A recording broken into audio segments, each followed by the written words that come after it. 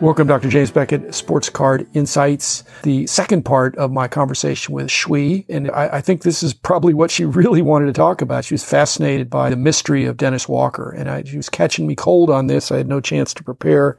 But as I thought about it, as I was preparing this episode and editing it, I realized, the fact that I didn't know that much is because there wasn't that much to know. It's an unsolved mystery. So thanks, Shui. I hope you do pursue that because I think it's something that, even though there are probably some negative aspects, there may be some interesting aspects that would draw people into what I have said is the greatest hobby. So thanks, sponsors, Beckett Media, Beckett Grading, Beckett Authentication, ComC.com, Burbank Sports Cards, Mike Stadium Sports Cards, Huggins & Scott, Auctions, Heritage Auctions, Upper Deck, Panini, and Topps. So thanks, Shui, for the discussion, and I hope you do get it resolved, and that it's a fascinating story. You were talking about that chase, Jim, and the idea of missing memorabilia and the chase to find it or how it is. And I think that's where I got into the story about this baseball collector in Oregon named Dennis Walker, who had this collection and then it went missing. I was curious if that, you're nodding, I was wondering if it rang any bells, if you knew anything about it. That was a long time ago, but that was very mysterious and curious. Yeah. But here's what I would say is in the old days,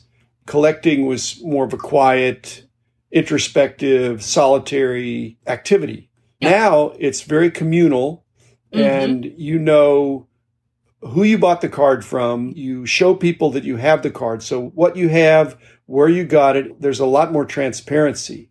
With Dennis Walker, there wasn't much transparency at all to know what's going on. I wouldn't say that it couldn't happen again, but now so many of the cards are graded and they have serial numbers, so they're really trackable. The industry has made strides, right? But it's still a hobby at the heart of people collecting things they like and other people buying and selling and trading. I was looking at some of the memorabilia that went missing from his collection, and some of the standouts were, of course, like a few cards that I noted down, Jim. I was curious how much they'd be today, if found, how much they'd value at a market, even if it came to you. I think one of it was the 1933 Napoleon LaJoie cards, and then an uncut sheet of the 1933 Goudet cards with Babe Ruth on the top row, T206 Honus Wagner cards. Are these common? How much would they value at if they go on sale today? Let's just say each one of those, there probably would be 100 or less in the world of those cards. They're some of the most valuable cards that you could have. But nowadays, I think the industry is moving toward identification and authentication that includes a digital fingerprint to know which one of these it is. Because like for some of those cards you're talking about, back 50 years ago, people knew exactly who had those cards because there were so few of them. And they were the hands of the serious collectors. And now it's gotten bigger, but still you can know the pedigree, the provenance of a certain card. With Dennis Walker's stuff, I'm sure that went underground. I don't think that stuff was graded. And so if you wait a certain period of time and then you can bring it again, it's just very mysterious to me. I don't know all the details. And nowadays that'd be more difficult. If something was stolen, you would know which one of the LaJoies, which one of the Gowdy sheets, which one of the Wagners. And frankly, the money into the Wagner would be in the millions of dollars. Right. And so the LaJoie used to be almost as valuable, but that could be $100,000. Yeah. For millions of dollars, the FBI gets involved, the Federal Bureau of Investigation. For $100,000, maybe not. But for millions of dollars, I think they get involved. And then people get in trouble. They go to jail. And good. If they commit crimes like that, they should be put away. Absolutely. I definitely think the FBI are involved anyway. But as you mentioned with the cards, even about Dennis Walker itself, there's just so little about his life and about his existence on this planet that it's hard to piece together what happened. But I think it's a very fascinating story. And it's a subject for Serial or some other podcast. But unfortunately, I just don't know that there wouldn't be a lot of dead ends because there's just not enough known. And I think he was cryptic himself.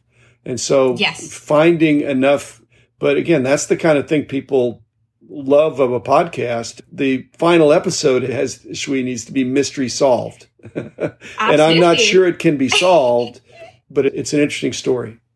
When I talk to other people about it, at least like people within my work organization, and we discuss these things about the storytelling. There's one part of me which goes, the chase is also an incredibly, I feel like that's just intrinsic to me as a journalist, like going after something.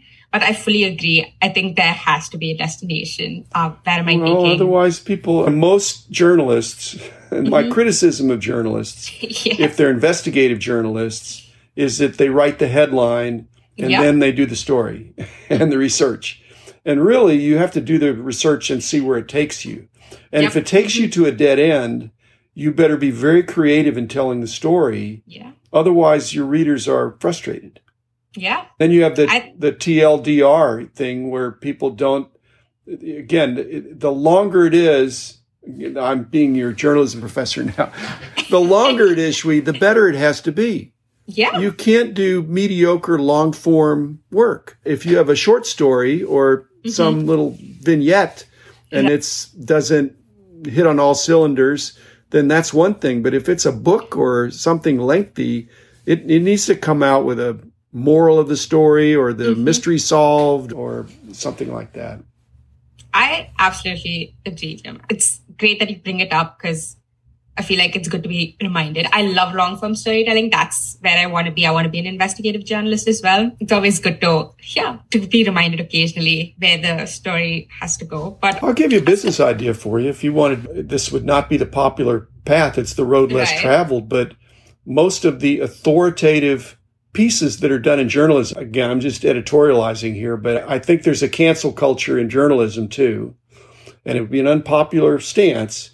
But if you were just to take a fresh look at some of the definitive and somewhat authoritative stories of situations in our culture, and just to take the counterpoint and just to see where it goes, because most of the journalists, they will ask a question, but they phrase the question the way they want to phrase it. And then they come up with an answer, and that answer is a true answer to that question. Yeah. But if you were a journalist that asked other questions, that said, well, they didn't ask this question, now I wonder what that is. I think there's room for that. Now, where you get published, because there's a lot of cancel culture. For example, think about the Dennis Walker situation in a kind of a counterinstinctive or counterintuitive way. To me, that would be interesting. That would be interesting journalism. I listen to Intelligence Squared U.S. Debates. It's a podcast.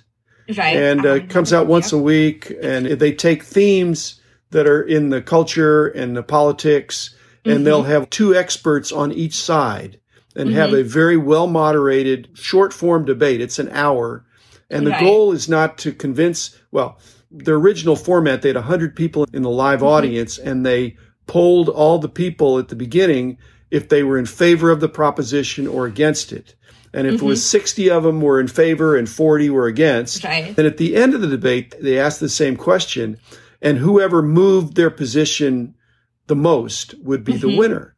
So it could still be a majority, but less of a majority. But these debaters are very top-notch, very respectful, great credentials. But I'm not seeing that in the culture. If you watch your news station that is slanted the way you are comfortable, and I'd like to see something that's more balanced, where your goal is not to persuade somebody, but allow yourself to be persuaded that you don't know everything. You come in and you take a fresh pair of eyes to something. And why are they doing that? Those are some of the questions that need to be asked. If you're going to dedicate your life to something, you can either go with the flow and do what everybody else does, or it might be the unpopular position, Shwee, to say, everybody is saying this. I'm going to investigate whether or not there's more to the story. To me, there's a podcast there too. And any kind of journalism. People want to know the whole story.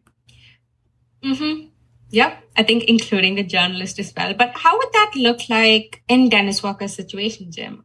You'd have to do a lot of original. You'd have to get to people that knew him well and all that stuff. It's a cold trail now, I think. Yeah. But still, there are people that it's not 6 degrees of separation, but you wouldn't know where it would take you. You would talk to somebody, and if you're really passionate about it, which I think some of these serial type podcasts, they really get into secondary and tertiary sources to where, who else could I talk to about this? And that'd be fascinating. Yes. Hopefully, I am very excited about this story and where it could take me. I feel like because the trail is so cold, I think it's just a vast, endless amount of possibilities. You could go anywhere with it. And I think I'm very open to that. That's what I love about the story. But more and more people that are interested in this category of sports cards and memorabilia. So baseball, especially. Absolutely. I was listening to Serial, the first season, like the one that really kick-started podcasting. Back to me, it was actually quite interesting listening to it now to see how different my perspective was on it. Because I remember listening to it back then and thinking, this is mind-blowing. It's going to change everything. And it did. But I feel like if you listen back to it now, you're like, it's not that great. But at that time, I felt it was a great exercise in just listening back to it. That's what time gives hindsight. It created a new form. It definitely did. So I'm just saying there's other new forms to be created. Absolutely. And the young people will figure those out. They didn't know if it was going to be a big success or a small success. I think they thought they had something, but now it's created a genre. Absolutely. It's a huge industry now, and there's so much room. But it's created so much incredible content since like Serial has grown. And some of the recent stuff is incredible as well. The Trojan Horse Affair.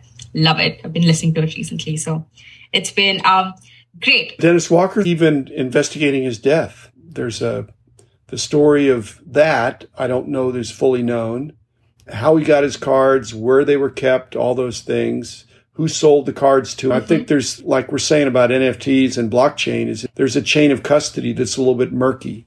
Yep. And where he got his money, what happened to lots of things. Anyone back in those days or anyone who's still operating now, any collectors who would have known him? Again, they would be old. Yes. When did he die? Yeah. He died in 1989. I don't know where he got his cards. Yeah. And I haven't thought about this in 30 years. There was a lot more to the story. There were lots of rumors about him and the source of the money, how he died, those kind of things. He wasn't in the mainstream. Most of the collectors back in those days, especially in the 70s, everybody knew everybody and they knew where they got their cards, and they wouldn't broadcast it, but they would narrowcast in the fraternity, in the clan, in the tribe of card collectors. It was a smaller group. I was in that group. When we'd be at these card shows together, there'd be hundreds of people there, not thousands or tens of thousands. And they would get together and they would share in confidence of where they got their cards. And there were territorial kind of things, but he wasn't part of that. So that made him like an outsider, even when he had that stuff. I think it was really fascinating that he ended up opening his own Dennis Walker's National Baseball Hall of Fame. You can't get those cards at your local card shop. He had to have some people finding these cards for him. Those cards wouldn't have been in Oregon. The big cards, they wouldn't be. But somebody there might have known. But I just don't remember anybody that really knew him. Yeah. He had these, supposedly had these huge cards.